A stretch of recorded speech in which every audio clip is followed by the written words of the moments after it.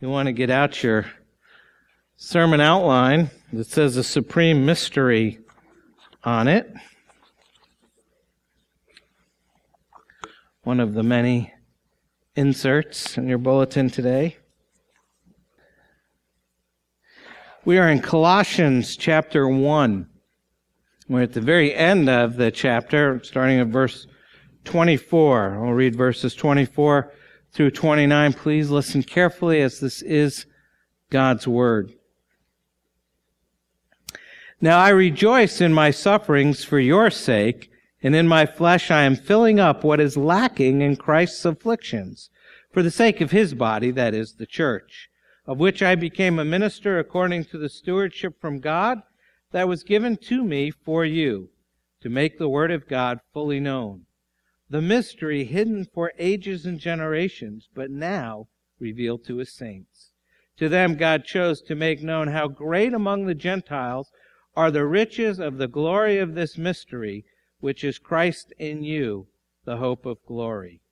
Him we proclaim, warning everyone and teaching everyone with all wisdom, that we may present everyone mature in Christ. For this I toil, struggling with all his energy that he powerfully works within me. Let's pray. Heavenly Father, thank you for giving us the Scriptures and making us your people.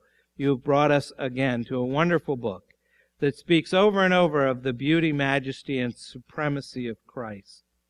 We're often too busy, too preoccupied, too distracted to see Jesus. So this morning we ask that you would refocus our hearts and minds to look at Jesus and the difference he makes for our lives. And to do that, we need your word to be living and active in our lives, sharper than any two-edged sword. We are convinced that this is a deep word, a profound word. Yet it's a word intended for men and women and boys and girls to be built up in the faith. We pray that by your Spirit you would edify and instruct us through this word, that you would correct us and challenge us through this word, and that you would encourage and strengthen us through this word. And as always, for this we need your grace and mercy. Give us the desire to learn from you this morning. In the name of Jesus we pray. Amen. I recently saw a new book called The Juvenilization of American Christianity. The juvenilization, I had to practice that, of American Christianity. The book is written by Thomas Bergler, who's an associate professor of ministry and missions at Huntington University in Indiana, where he teaches youth ministry. And the intro to the book goes like this: pop worship music, falling in love with Jesus, spiritual searching and church hopping, faith-based political activism, seeker-sensitive outreach. These now commonplace elements of American church life all began as innovative ways to reach young people, yet they've gradually become accepted as important parts of a spiritual ideal for all ages. What on earth has happened? In The Juvenilization of American Christianity, Dr. Bergler traces the way in which over the last 75 years, youth ministry has breathed new vitality into four major American church traditions: African American, Evangelical, Mainline Protestant, and Roman Catholic. And he shows how this juvenilization of churches has led to widespread spiritual immaturity, consumerism, and self-centeredness, popularizing a feel-good faith with neither intergenerational community nor theological literacy. He basically says we started with all these good things, but in the end, we don't have good results. Now, none of this is new. For the most part, the church just reflects the society at large.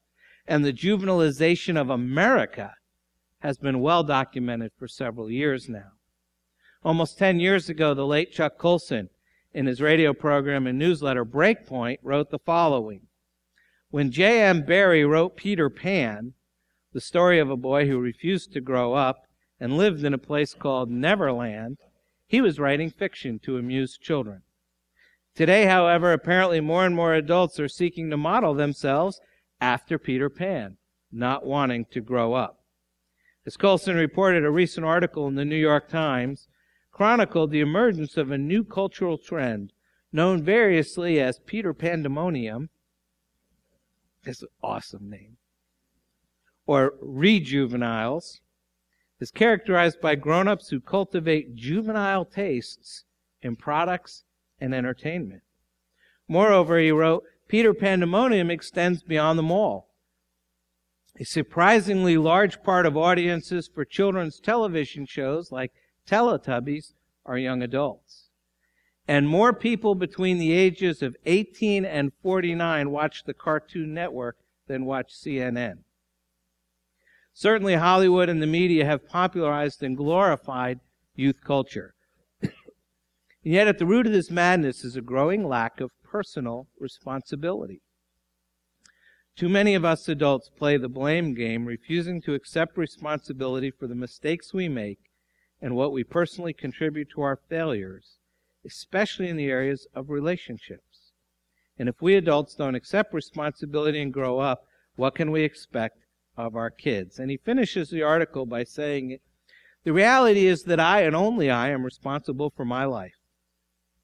True, I was not responsible for a less than perfect upbringing, but I'm totally responsible for what I become.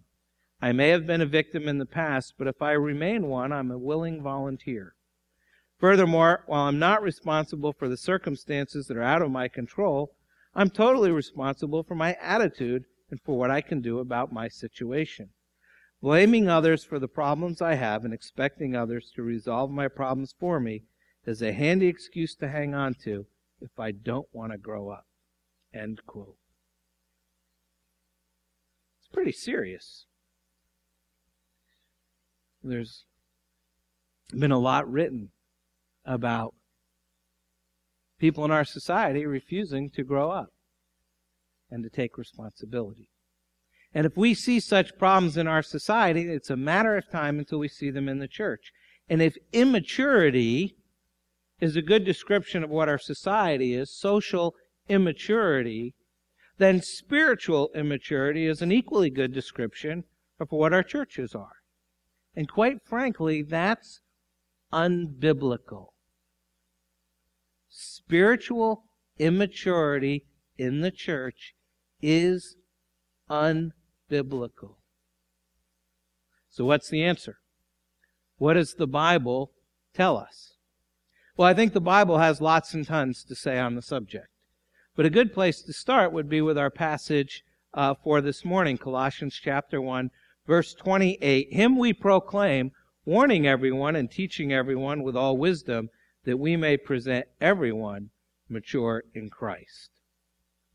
That's a pretty big goal. Nobody gets left out. 3 times Paul says everyone, no exceptions. That means that you and I, and the person sitting next to you, and the person you yelled at this morning, and the person you looked down upon this morning, and the person that you rolled your eyes at this morning, and the person you complained about this morning, and the person you're trying really hard to avoid this morning, and the person you're not listening to this morning, that we may present that person, everyone, mature in Christ. So how do we do that? Well, our passage gives us 3 ways. And the first way to present that person mature in Christ is by making the Word of God fully known. It's the first blank. They're actually phrases today. Making the Word of God fully known. Paul says, now I rejoice in my sufferings for your sake, and in my flesh I am filling up what is lacking in Christ's afflictions for the sake of his body, that is, the church, of which I became a minister according to the stewardship from God that was given to me for you to make the Word of God fully known. Now, the first thing, and you can't avoid it, and I would love to avoid it, but the first thing is we're confronted by one of those hard sayings of the Bible. Look at verse 24. He says, in my flesh I am filling up what is lacking in Christ's afflictions. We have to take a few moments to deal with that hard verse. What does Paul mean when he says, I'm filling up what is lacking in Christ's afflictions? Verse 24 has consistently baffled and bothered Christians for centuries. And understandably so. So first we have to be clear about what Paul is not saying. What this text does not mean. Paul is not saying that the redemptive sufferings of Jesus on the cross are deficient or incomplete or need to be supplemented by something that Paul or any of us might supply. And I say that for several reasons. First, everywhere in his epistles, Paul says the opposite. That Christ's death has once for all secured eternal redemption and is perfect and altogether sufficient. Jesus himself said in John 19, it is finished. And every other New Testament author says the same. Just one example among dozens is from Hebrews 10. But when Christ had offered for all time a single sacrifice for sins, he sat down at the right hand of God, waiting from that time until his enemies should be made a footstool for his feet. For by a single offering he has perfected for all time those who are being sanctified. And then fourth, the word translated afflictions is never used in the New Testament of Christ's redemptive work on the cross.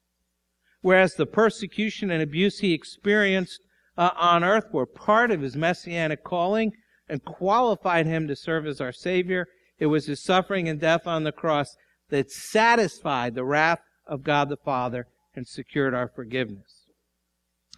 Some people said that Paul is referring to the afflictions that he's enduring for the sake of Christ, in order to glorify him and advance the cause of the kingdom. And that is certainly true. But it does not explain the phrase, what is lacking in Christ's afflictions, nor it accounts for how Paul can fill them up. So what does it mean? Some scholars appeal to a typological meaning, which means they think that Paul was thinking of his sufferings as being like those of Christ. Others appeal to an end times or an eschatological view. The idea is there's some definite amount of suffering for Christians that we all have to endure before the end of the age.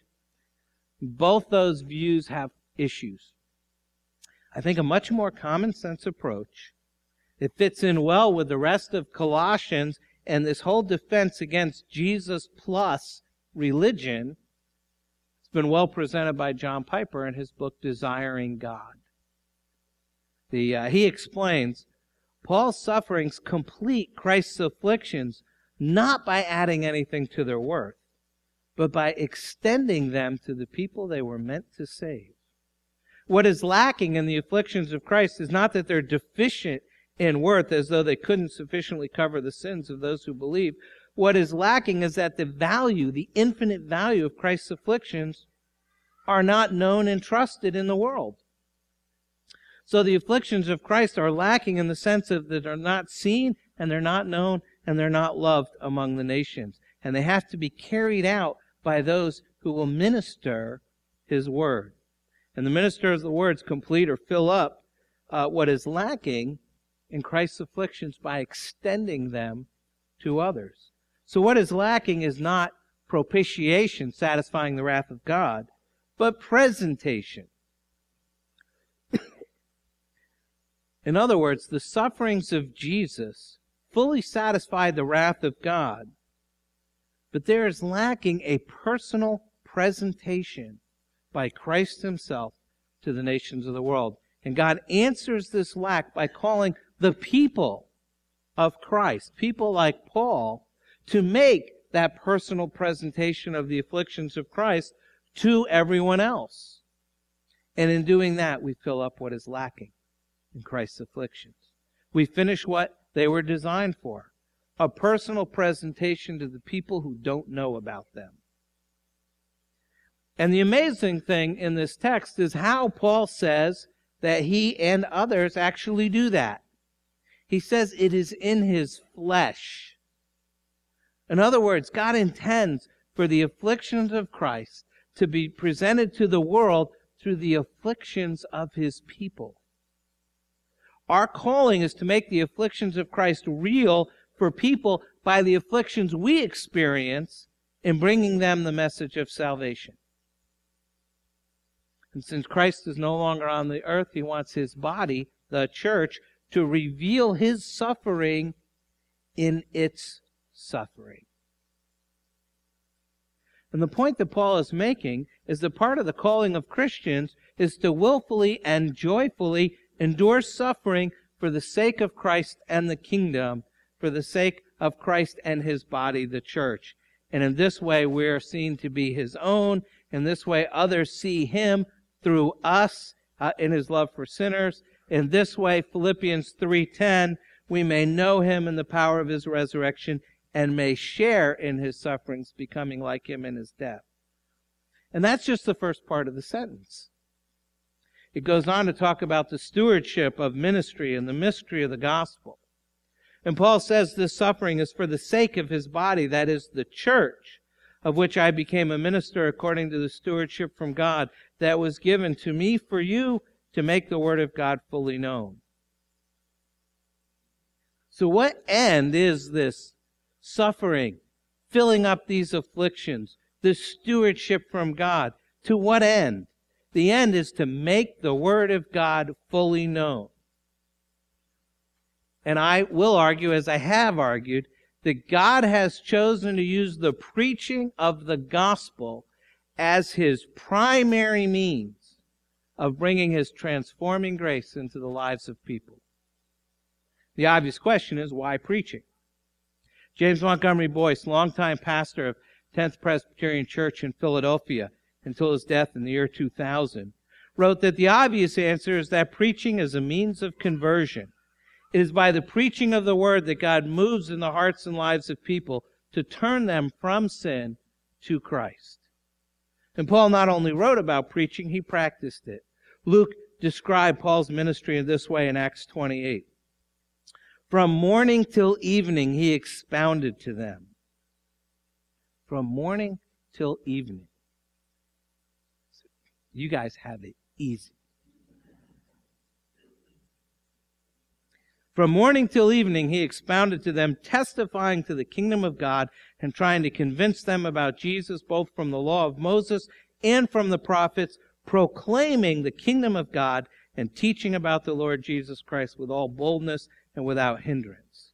So Paul then wrote about preaching God's word, practiced it himself, and as a mentor encouraged his protege Timothy to preach God's word. 1 Timothy 4, until I come, devote yourself to the public reading of Scripture, to exhortation, and to teaching. And Paul is reminding his young protege that the pastor's priority is the proclamation of God's word to God's people in the setting of corporate worship. Now, for that to happen, the first thing that has to happen is the authority of Scripture has to be accepted by the preacher. Dr. Al Mohler, president of Southern Baptist Theological Seminary, says, preaching has a priority among Christians that it does not have among others. And this is because of the very nature of the gospel. The unique authority of Christian preaching comes from the authority of God's revelation, in particular the Bible. He goes on to say Paul was determined to fully carry out his ministry of preaching the Word of God. He did so in the face of the tyranny of the practical, the immediate, and the seemingly productive, because his confidence, after all, was in the Word of God. That's what Paul's saying in verse 25. All those things leading up to it are for the purpose to make the Word of God fully known. J.I. Packer says the authentic authority in the pulpit is the authority not of the preacher's eloquence, experience, or expertise, but of God speaking in Scripture through what he says as he explains and applies the text. Making the Word of God known, fully known, is the first way to present that person mature in Christ. The second way to present that person mature in Christ is by making the hope of glory fully known. Starting at verse 26, making the hope of glory. It says, the mystery hidden for ages and generations, but now revealed to his saints. To them God chose to make known how great among the Gentiles are the riches of the glory of this mystery, which is Christ in you, the hope of glory. This is the second great truth here. And that's the gospel plan is an open secret. The gospel plan is an open secret. It's a revealed truth. It's something that's been made known by God. Paul speaks of the mystery that's been hidden from past ages and generations, but has now been made known among the Gentiles. And he's contrasting two ideas of mystery here. Remember, there's false teachers who've come to this church, who've come to the Colossians. And they're telling them that they have a mystery, they have a secret, they have secret knowledge, they have a secret code that you need to know if you're going to be able to walk faithfully and grow and have a deeper knowledge of God. And Paul says, I have a mystery too, but it's not a secret code. It's not something only a few people know about. This mystery is not mysterious in the sense that only a few of the specially selected, initiated can understand it. He says this mystery is an open secret. For Paul, the mystery is not a secret code. It's something we couldn't have known unless God revealed it. In fact, he gives us a definition of it here in this passage. He says it's something that's been hidden in past ages, but has now been revealed. A mystery that was once concealed, but is now revealed. He says, I've been given a stewardship to preach that mystery, to preach that open secret, to preach that revealed truth to the Gentiles. It's not a secret code or a secret teaching. It's a proclaimed truth that wouldn't have been known unless God had willed to reveal it. And then Paul tells us what that mystery is. Not so secret if he tells you what it is. He says he's been given this mystery to preach, this open secret, this thing that God has revealed. Well, what is it? He says that our hope is in union with Christ. Look at that phrase, Christ in you, the hope of glory. He's saying this revealed secret that I've been commissioned to preach is that Christ is in you, my Gentile friends, and Christ in you is the hope of glory. Now think of what that means. If Christ in you is the hope of glory, what do you do if Christ isn't in you? You who are apart from the promises, apart from the covenant, who have no part in the preaching of the prophets or the hearing of the law of Moses. Remember, he's writing to Gentiles. That Christ in you is the hope of glory. Christ has been revealed to you. This is the message the Apostle Paul has. Union with Christ is the only hope of glory. There's no other place you can go to find your fulfillment or your satisfaction. Now, people tend to make two mistakes when it comes to this. They either seek the wrong hope or they seek the right hope in the wrong way. And the only right hope is the hope of glory which is in Christ. And the only way to that hope is through Christ. Paul says, Christ in you is the hope of glory. The Holy Spirit uniting you to Christ is your only hope. Now, this verse from Colossians points us to another wonderful truth about glory and how we get there. And I think it's interesting. He says, he's revealing this mystery. And he states it in 7 words, none longer than 6 letters. Christ in you, the hope of glory. We tend to think that when we get to heaven, it'll be some combination of effort between ourselves and God. That works here, not there. It's as if we've misread this verse to say, the riches of the glory of the mystery, which is Christ and you, the hope of glory. And if we read it that way, if we think that we have much of anything to do with it at all, we're dead wrong. We'll be dead and wrong. Paul makes it clear it's Christ in you, not Christ in you. The scholar Roland Hill once said, unless you live in Christ, you are dead to die. Those who come this day, who do not know Christ, who have never trusted in Him, who have never repented, who do not walk with Him, who do not love Him, you are dead to die. There is no hope for you. And the hopes you have are vain and empty and meaningless and will never be fulfilled. The apostle is making it clear we must seek the right hope in the right way. Christ is the right hope and Christ is the right way. Well, how do you know if you've truly found that hope? How do you know you're truly united with Him? He's implanted His love in your heart. That love overflows, and you begin to love Him. And you love Him more than the world. And Christians find their satisfaction in Him, and the more a person is satisfied with Christ, the more he will find his satisfaction in satisfying Him. If you find that your satisfaction in Christ, it is a mark, it is a sign, it is evidence that the Spirit has united you to Christ. He's brought all of Christ's benefits to bear for you. If you've never trusted in Him, the only hope you have, says the Apostle Paul, is Christ in you.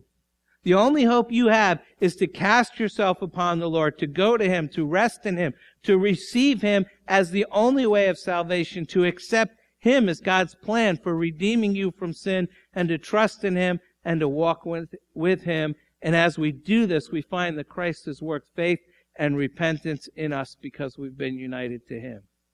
You want to present that person mature in Christ? The first way is to make the Word of God fully known. And the second way is to make the hope of glory fully known. And the third way to present that person mature in Christ is by making the people of Christ fully mature. Making the people of Christ fully mature. Verse 28. Him we proclaim, warning everyone and teaching everyone with all wisdom, that we may present everyone mature in Christ. For this I toil, struggling with all His energy that He powerfully works within me. Paul's means of bringing believers to maturity was threefold: proclamation, warning or admonishment, and teaching. First, he proclaimed Christ. Christ is the beginning and end of His message. The great preacher from an earlier century, George Whitefield, said, "Other men may preach the gospel better than I, but no man can preach a better gospel." Apostle Paul says here, the goal of his preaching of that mystery is that you and I and that person would be mature in Christ. Some versions translate that word mature as perfect or complete. And again, he's saying to the Colossians, my job is to preach that mystery. My goal is to make sure that you are mature in Christ. Why would I have held something back that you need to know to be mature in Christ? That makes no sense. My friends, today there are many who would tempt us to go elsewhere other than the Word of God to find the true mystery of spiritual life. And when we're tempted to look elsewhere, when we're tempted to say Jesus isn't enough, when we're tempted by Jesus plus religion, we have to respond by remembering this word. He has given everything we need to be fed, to be built up, and to be mature in Christ in His Word and by the ministry of His Spirit, and we don't need to look for some addition. The Apostle Paul reminds us that we are to be mature in Christ. He's given us the Word of God in order to help us walk in Christ. Second, when the preaching of Christ brought converts, Paul spent time warning them. Warning everyone means he admonished and corrected them. Paul didn't shrink from this unpleasant task of admonishment because he cared about them. Warning or admonishing means to counsel in view of sin and coming judgment. It's the responsibility of every church leader to do this, but it's the responsibility of every Christian. If there's sin in the life of the believer, this is what John prayed about a little while ago. We are to come and take responsibility by lovingly and gently admonishing them to turn from their sin. And third, he spent time teaching everyone. And again, the text is emphatic. He mentions everyone 3 times. Paul proclaimed Christ and admonished and taught everyone because he truly believed that Christ was for everyone. He saw potential for the gospel in every person. And finally, Paul worked hard at this. It says at the very end, he saw ministry as toil, as struggle, as striving. Verse 29, for this I toil, struggling with all His energy that He powerfully works within me. Truth is, nobody can have a biblically authentic ministry without hard work. Paul's language is compelling. It's brutally compelling. The Greek word translated toil is the word is used for work which leaves you so weary, so tired, it's as if you've taken a beating. It denotes working to exhaustion. And struggling is an even stronger term than toil. It's the same root word from which we get the English word agony. And it's used for describing someone who is agonizing an athletic event. And this describes the energy of Paul's work. He strained every physical ligament, every moral tendon to present every person mature in Christ. He reminds us of this, 1 Thessalonians. He says, "You remember, brothers, our labor and toil. We work night and day. We might not be a burden to any of you while we proclaim to you the gospel of God." And at the end of this letter, he'll remind us again. He'll talk about Epaphras, who is one of you, a servant of Christ Jesus, greet you, always struggling on your behalf in his prayers, that you may stand mature and fully approved in all the will of God. I'm convinced that the key verse of this passage, the linchpin verse, is verse 28. Him we proclaim, warning everyone and teaching everyone with all wisdom, that we may present everyone mature in Christ. But it's the first phrase of this verse that's the true key. Him we proclaim. He's describing the content of his entire ministry. The text is emphatic. Him we proclaim.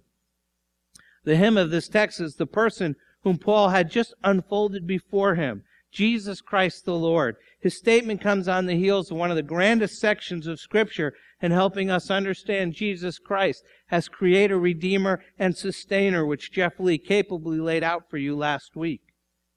And after explaining Christ, Paul states, him we proclaim. If you ask the Apostle Paul what he wanted to be known for in his ministry, it wouldn't be that he logged more miles than any of the other apostles, nor would it be that he wrote more books than any of the other apostles. He wanted to be known as a man who proclaimed Jesus Christ. To the Corinthians, he said the same thing, 2 Corinthians 4. For what we proclaim is not ourselves, but Jesus Christ as Lord, with ourselves as your servants for Jesus' sake. To the Philippians, even though he was imprisoned in Rome, he wrote his great delight and joy, even in light of those who didn't have good motives, who had less than noble in their efforts. He said, what about them? What then? Only that in every way, whether in pretense or in truth, Christ is proclaimed, and in that I rejoice. For Paul, Jesus Christ the Lord is the proclamation.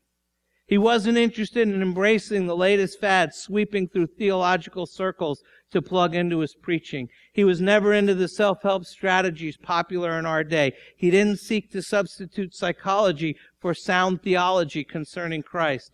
Paul says for all of us, I was made a minister. I was not made a minister of some hypothetical, non-problematic, non-controversial church.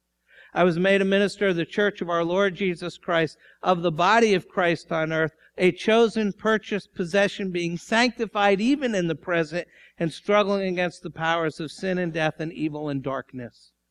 Therefore, him we proclaim. We preach Christ. We proclaim him. We focus our message on Christ. We show Christ, the mystery of the ages, revealed in Scripture in both the Old and New Testaments. We proclaim him from every opportunity and from every text. And in the final analysis, we, those of us who do this for a living, your pastors, we will only know how faithful we've been when we're in glory. Then, and only then, when we see our Savior face to face, and we see all the people to whom we have preached, will we know whether or not our preaching helped to make you mature in Christ. The purpose of this preaching is to see everyone here perfected in Christ, completed in Christ, made mature in Christ, and able to be presented to our Lord and Savior Jesus Christ. To that end, we toil, struggling with all his energy that he powerfully works within me. Pray that He makes you mature in Christ. Pray that He makes the Word of God fully known in your life. Pray that He makes Christ in you, the hope of glory, true in your life.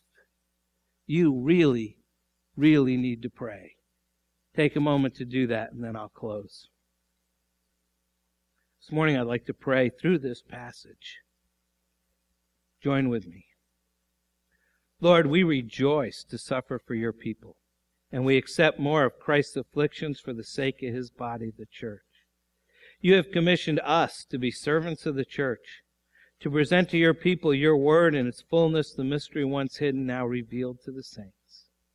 To them you have chosen to make known among the nations the glorious riches of this ministry, Christ in us, the hope of glory. Enable us to proclaim Christ. Enable us to warn everyone. Enable us to teach everyone with all wisdom, that we may present everyone mature in Christ.